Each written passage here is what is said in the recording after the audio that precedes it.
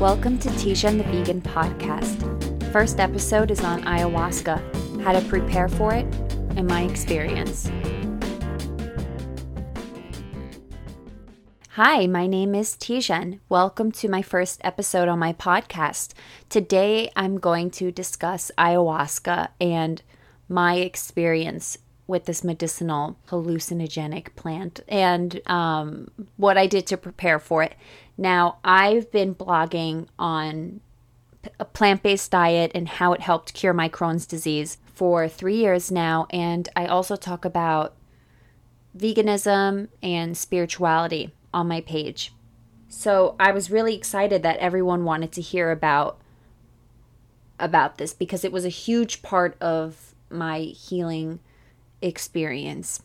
I was first introduced to ayahuasca from watching the Joe Rogan show, and he spoke of DMT and how it just opens up your mind to a whole new world and helps heal people from their traumas and addiction. And as soon as I heard that, I felt like it was a calling, and I was on a hunt for this magical plant. But the thing with ayahuasca is you're supposed to have it come to you, not you go seeking it.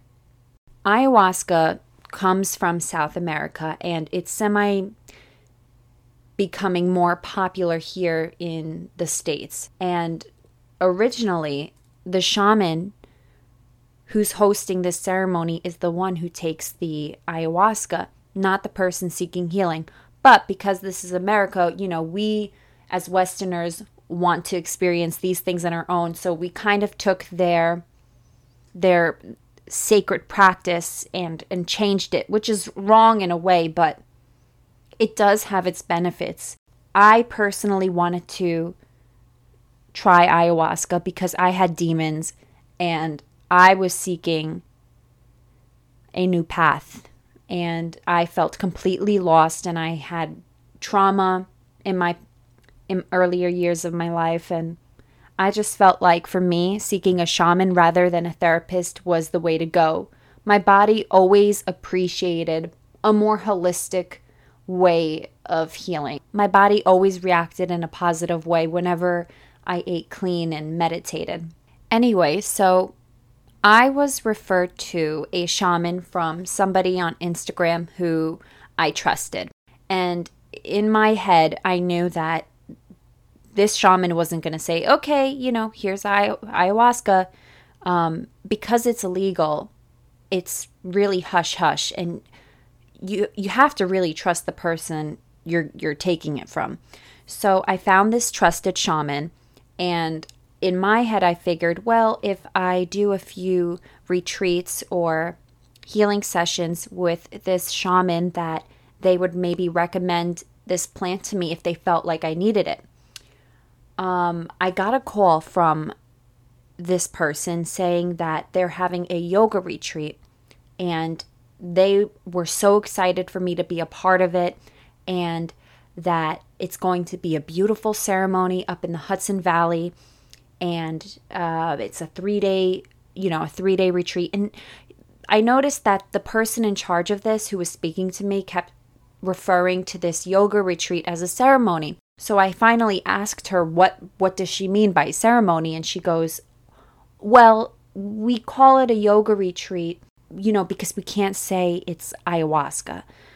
And I flipped out on the phone. I was so ecstatic because right then and there I knew that it came to me. So I agreed to 3 nights because she said, because I had never taken anything like this before, I've never done shrooms, LSD, acid. The most I've done was maybe Molly once and weed in college. I agreed to 3 nights, and I went to the Hudson Valley for this retreat. There is a huge preparation before going into this, and I'm actually just going to read what they gave me. So there are dietary preparations before the meditation that we have to follow, and if we don't, it would only, fuck us up in the end and get them in trouble, God forbid. So if you had any health issues or if you were taking any medication, you had to be straight up with them, and they would either say you're ready for it or no, we can't accept you. Ways to prepare for the meditation. You have to stop eating at 3 o'clock the day of the meditation. It's good to have an empty stomach when you arrive. And they wanted you to have a meditative and quiet space a few hours before the event, just to set your intentions and, manifesting more of a positive experience, because God, you should have seen some of these people who were tripping, in a negative way. It was pretty freaky when I would come out of what I was doing and I would see the other person next to me freaking out. Luckily, I never had any of that happen to me. So I really took this part of my journey very important. Before I would drink this tea, I would make sure I was in the right headspace, and I set an intention. So they asked you to bring pillows and blankets because you're sleeping in this large room with a bunch of other people. So I felt more hygienic if I brought my own blankets and pillows. And they wanted you to also bring food. So me being vegan, I brought all vegan foods, and it had to be organic. For the ceremony, they prefer if you wear light or white color clothing. And, comfortable, because you don't know what you're going to be doing, and you're probably going to be falling asleep in the same clothes, and it got cold sometimes, so they'd recommend a sweatshirt.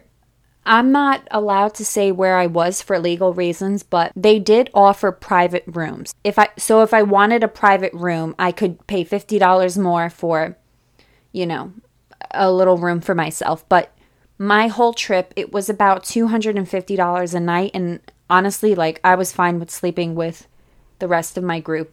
So it said you should be off any and all medications, street drugs, or plant medicines for 15 days prior to your first meditation. And you should be off all antidepressants for at least 45 days. Antidepressants or any medications that contain MAO inhibitors and serotonin uptake inhibitors, not to be taken 45 days prior, because it could be very dangerous if you mixed this ayahuasca and those medicines that you were taking. No tranquilizers 15 days prior. No antibiotics a week prior. Antihistamines 5 days prior. No painkillers, including Advil and aspirin, 5 days prior. And flu medications 5 days prior. Street drugs for 2 weeks before and after. And then it says, please let us know if you have worked with frog medicine in the past 30 days. I have never heard of frog medicine before. I'm going to be honest with you. That is something new to me. So if you had all these problems I'm about to list, you have to let them know. So if you have severe heart problems, high or low blood pressure, if you've been taking antidepressants within the last year, or if you've been diagnosed with any psychiatric problems, liver issues, epilepsy, seizures, ulcers, IBS, stomach ailments, or if you think you're pregnant. Again, with my mild Crohn's case, it was no problem for me. So these are the things to avoid 3 days before and after the meditation. Deep fried food, alcohol, marijuana, intoxicants and stimulants, excess citrus, shellfish, coffee and caffeine or stimulants, dairy products, excess sugar and salt, spices, fermented foods, sex including masturbation, and no pork for 2 weeks before and after. Now, because I eat clean and I eat a plant-based diet, I was able to follow all of these rules pretty easily, except for I had to watch, my tea with the caffeine and some of the spices and fermented foods. I could bring my phone, but it had to be off. So no filming, photography, or recording. It was all forbidden, just for everyone's privacy and safety. No smoking cigarettes. Now, I was pretty foolish because here I am, never taken any of these kind of things before, let alone ayahuasca, and I'm a young girl by myself going up to the Hudson Valley with a bunch of strangers. I have to say I was pretty stupid, but thank God it was what it said it was. And again, you got to be careful who you're getting your recommendations from. If you trust that person and they've personally done it and used this shaman before, that's different than just finding a random shaman off the internet and participating in a ceremony. I think, the smarter and safer way is to go the route that I did. Okay, so let's talk about my experience. So they set you up in a circle, and, I'm in my white clothing, and everyone is in light colored clothing, and they're sitting around, sitting with their legs crossed, and there's these people called angels, and angels are there to help guide you through this ceremony, through this journey that you're about to take. And they also help you if you start acting out, if you're throwing up. They have garbage cans set up by you so you can go throw up because you do get sick. At first, when I took this tea, I did not feel anything. I started seeing people around me get sick, throw up, start to act weird. And here I was completely sober. And I'm like, why the hell, aren't I feeling anything? Do I need more? I started to feel super nauseous, and that's when I threw up. As soon as I threw up, it was like a wave went over me, and I went headfirst into my journey. I think maybe in a scientific way, your body's throwing up because it wants this thing out of you, right? But in a spiritual way, it's kind of like you're throwing up all this bad stuff, and you're releasing all these demons. That's how I looked at it. My first night, I felt like what was space. I could feel the energy around me. I could actually touch it with my hands and grab it. I was grabbing onto something and I was floating in space, and I just felt the most serene peace I've ever felt in my life. It was the most calm. It was like somebody took bricks off my shoulders, and I didn't know that level of peace and calmness ever existed. I'm always stressed out and I have anxiety. So I'm in space and I'm floating in space, and I could feel the air around me. I could grab it, and it feels almost thick, but it's not thick. And so I hear a message, and the message says to me, we all go back to the universe once we're done. And they explained it to me as if we're spiritual entities experiencing what it's like to be human. And once we're done learning how to be human, experiencing pain, happiness, and love, and going through all of these life lessons, we go back to the universe. And that was very eye-opening to me because it felt like it came from something bigger than anything. Whether it was coming from God or the universe, it felt so powerful. And that's something that always stuck with me. But my first night wasn't, I kept going in and out. And a lot of most of the time my ego was getting in the way. I was scared I was going to have a bad trip. And again, it was my first time. So I was trying to control where I was going. And that obviously is not in your favor. Again, the ceremony starts at 9 o'clock at night, and you're tripping till around 3 o'clock in the morning. The next day, around 11 o'clock, you gather in a circle, and you're talking and sharing your thoughts and your experiences on your first night together as a group. And some people had really bad experiences, and I saw it. I mean, the guy next to me, again, he was throwing up really bad, and he was yelling and twitching. So the angels were there and helping him and holding him down just in case he hurt himself or anyone else. And again, you're not allowed to eat after 3 o'clock. So you're eating, this healthy, organic foods until 3. And then you're not eating, you're fasting until 9 o'clock. You drink that tea. You're throwing up. I lost about like 10 pounds out of, coming out of this whole ceremony. The second night was probably my favorite night. So my second night, I saw my daughter, my future daughter, being born. I saw myself in a hospital, and I saw my stomach really big, and I gave birth, and the baby had blue eyes and it had lighter hair. So I knew whoever I was having a baby with had a lighter complexion. I give birth to this baby, and whatever my vision, the trip I'm in, flash forwards to maybe when she's around, I want to say 5 or 6 years old, and now she has a bit more darker hair, like a light brown hair color with bangs, and I'm holding her hand, and I have like a mom blouse on with white capris. And so my unborn daughter, communicated with me and said that she picked me as her mom and that she loves me, and we share this connection, and that she's just waiting for me, but it's waiting for the right person. And to this day, I still feel her around me at times, and I still try to communicate with her when I'm in meditation. I'm able to love and communicate with a soul that isn't even born. I mean, talk about crazy and crazy beautiful.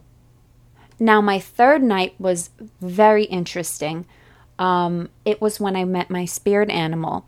And anyone who knows me and follows my blog can see that I have tigers tattooed on my back.